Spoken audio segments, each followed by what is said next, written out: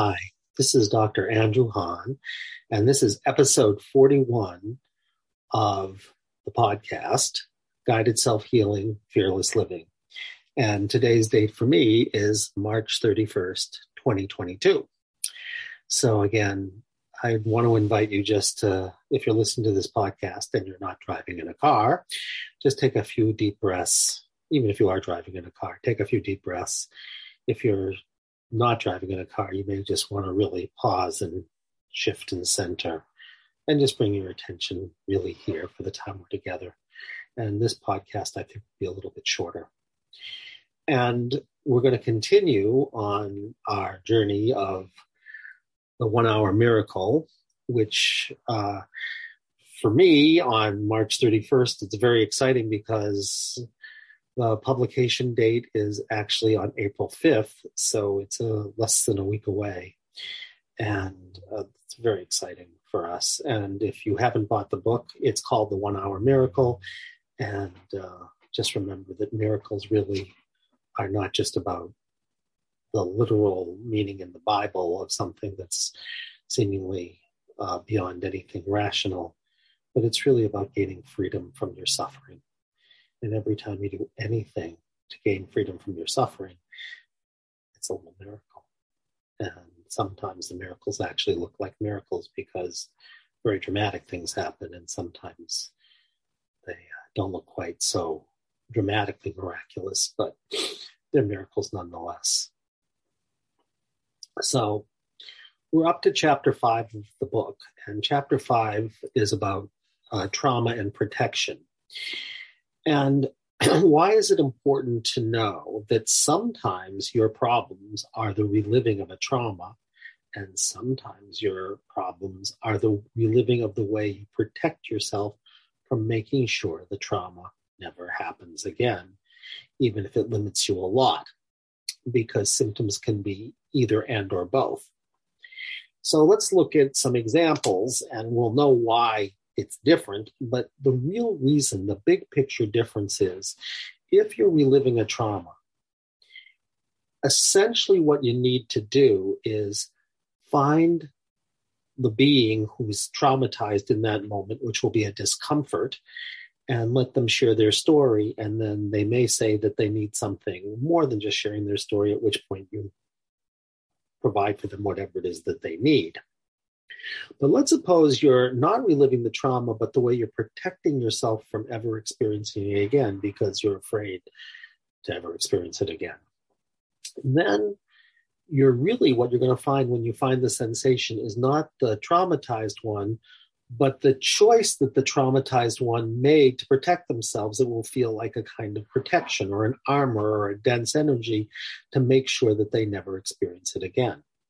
And in that case, the key is not just finding the trauma and choosing to relive it while you bear witness and hold that person. It's to help that person realize that they made a choice and that they can now make a different choice because they don't have to worry anymore about reliving the trauma because we may have already taken care of the trauma or because it's no longer relevant. So when life calls for us to handle the protection and the protector and the one who's choosing the protection, you do a very different process. So what's the difference? Again, in the first case, let's be really clear about this. If you have a trauma and you're reliving the trauma, when you focus on the suffering that will be associated with the symptoms that are an outgrowth of the trauma, you'll feel a discomfort in your body. And when you feel the discomfort, you'll say, discomfort, you teach us, what have you come to share? Where are you beginning? And what's happening? And it will share its story. If, however, you're in a situation where you're reliving the protection from the trauma, you'll feel that in the body. And really, you can ask the same questions. What have you come to share? Where is this beginning? What's happening? But what you'll find out is that you'll get a story where the person is going to say, I am making sure I never experience what happened to me again. And I'm choosing to limit myself so that I never run into that situation again. And of course, at that point, like I said, the key is to say, you don't have to still make that choice. That's something that happened in your past or in another lifetime even, and it's no longer relevant, so you can make a different choice. So let's give you a couple of examples of what I'm talking about, which I'm going to make up off the top of my head. Let's suppose someone can't leave their house, and whenever they get scared, they run into a dark closet. Well, let's suppose you're reliving a trauma. And let's suppose in another lifetime, you were thrown into a well and you died in the bottom of the well. Well, there'd be a lot of fear associated with that, and there would be a reliving of the trauma by when you're scared, you go into the closet and you're actually reliving being thrown into the well. You're not living a protection. I know it's a funny example, but what can I tell you? Sometimes funny things come off the top of the head, but I think you get the idea. But let's take a different example. Let's suppose it's a beautiful sunny day and you're 3 years old in a car, you have a ball and it goes out into the street and you run out into the street and you nearly get run over by a truck and you get totally scared and you run into your house wanting to get as far away from sunshine and balls and freedom and everything, and you run into the house and you hide in the closet, right? Well, then you might come in and you might say, it's really funny. What I noticed that, and the people around me notice that I'm really, my agoraphobia, when I start to tell you about hiding in the closet, I noticed that literally I hide in the closet, or figuratively I hide in the closet, when I want to be who I truly am. So I don't want to come out of the closet, because if I am who I truly am, I might get annihilated. And of course, that's why people stay in the closet if they're afraid. I mean, if you think literally when you say coming out of the closet, if they say who I am is unacceptable, the best way to protect myself is to go into a closet where no one can get to me. So very different circumstances, obviously. Or if we take the examples in the book, we had 2 examples of depression. And in one of them, when the person found the depression, which was to be weighed down, helpless, hopeless, and they couldn't move, when they really found that story, they were in a story where the depression was that they were literally weighed down, helpless, hopeless, and they couldn't move because they were in the French Revolution and they were about to be guillotined, and in the story, they couldn't move anything except for their neck. So their depression was the reliving of the trauma. But in the second case, it wasn't the reliving of the trauma, it was reliving protection. And in that story, of course, what happened was that a very small boy wanted to give his father a very special present, and the father not only didn't receive the present, but pushed the boy away and left. And the boy hadn't even realized this, but he said, I have to not care about this. That was his internal experience. I have to deaden myself because it's too painful. So in that case, of course, the depression was the reliving of a protection from the pain of having to deal with the fact that it was annihilating, it was overwhelming to have his father walk out on him when he had given him this gift. The feelings were too powerful, so he had to deaden them.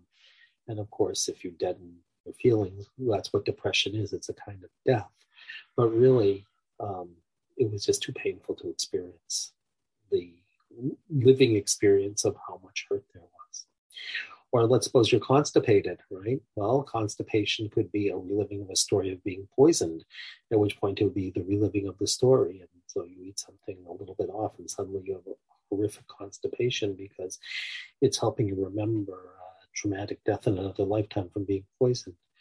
But alternatively, let's suppose that you're a little child again and you are in the car and you're with your father and you need to go to the bathroom, and your father says, hold it, and you can't hold it, so you soil yourself, and then your father yells at you for soiling yourself and not being able to hold it. And from then on, literally and figuratively, you say, I can never let myself go. I can never literally let myself go because it's associated with being humiliated and shamed, so I'm going to have to hold everything back. I'm going to have to stay constipated both physically and emotionally. But the constipation, of course, isn't the problem.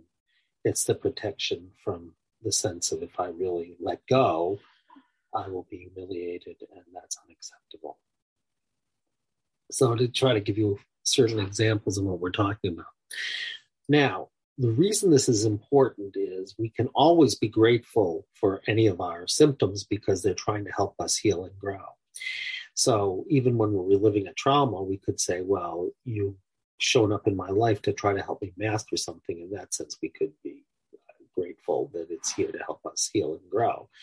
But it's not that we're being grateful because it's protecting us. We're just being grateful in a universal sense because everything can help us heal and grow. But let's take the second example. And in the second example, of course, we really are grateful for our symptoms because they are protecting us at some cost to them.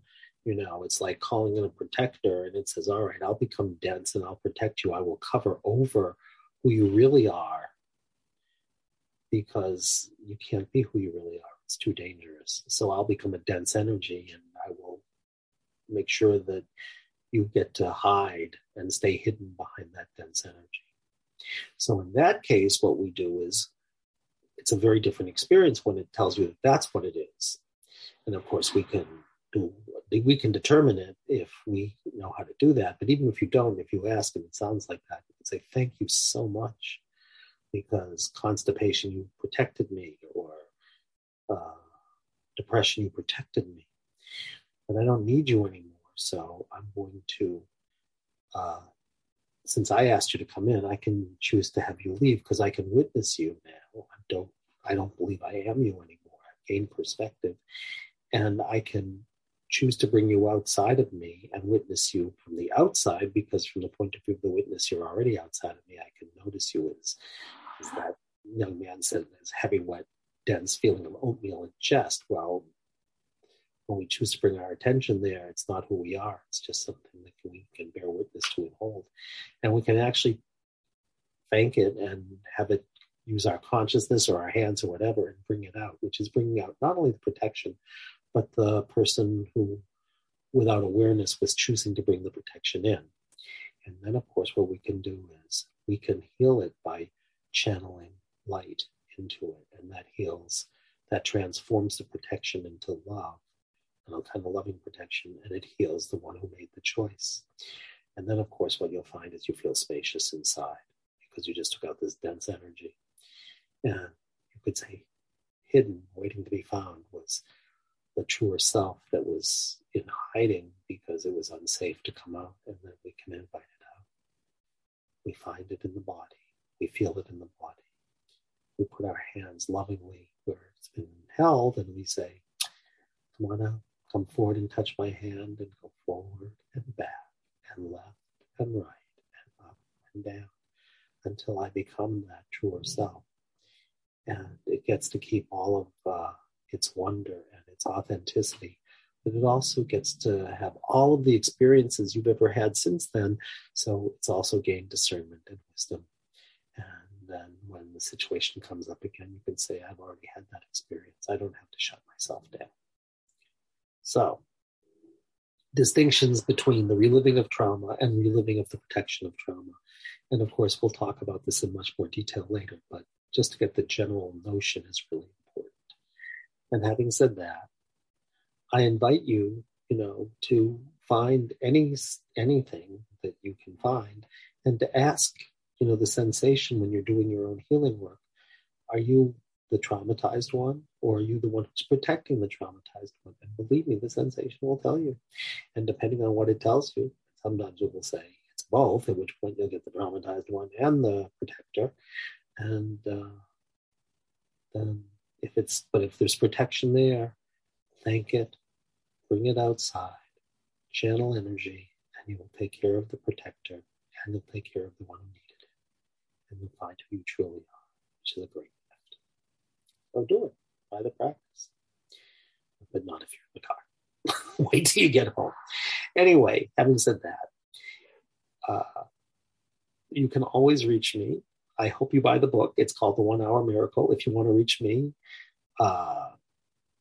all you have to do is write to me at ahahn, AHAHN, at lifecenteredtherapy.com. And if you want to do our training, we have just created a beautiful online training that anybody can do. And we're going to have online training for people who really want to learn this in depth, and we're going to have it for people who want to learn it more simply, and all of that's available to you. And it's all at our website, lifecenteredtherapy.com, so you can go there. And meanwhile, I wish you a good day. I wish you great healing, and I wish you freedom from suffering. Until I see you again, be well.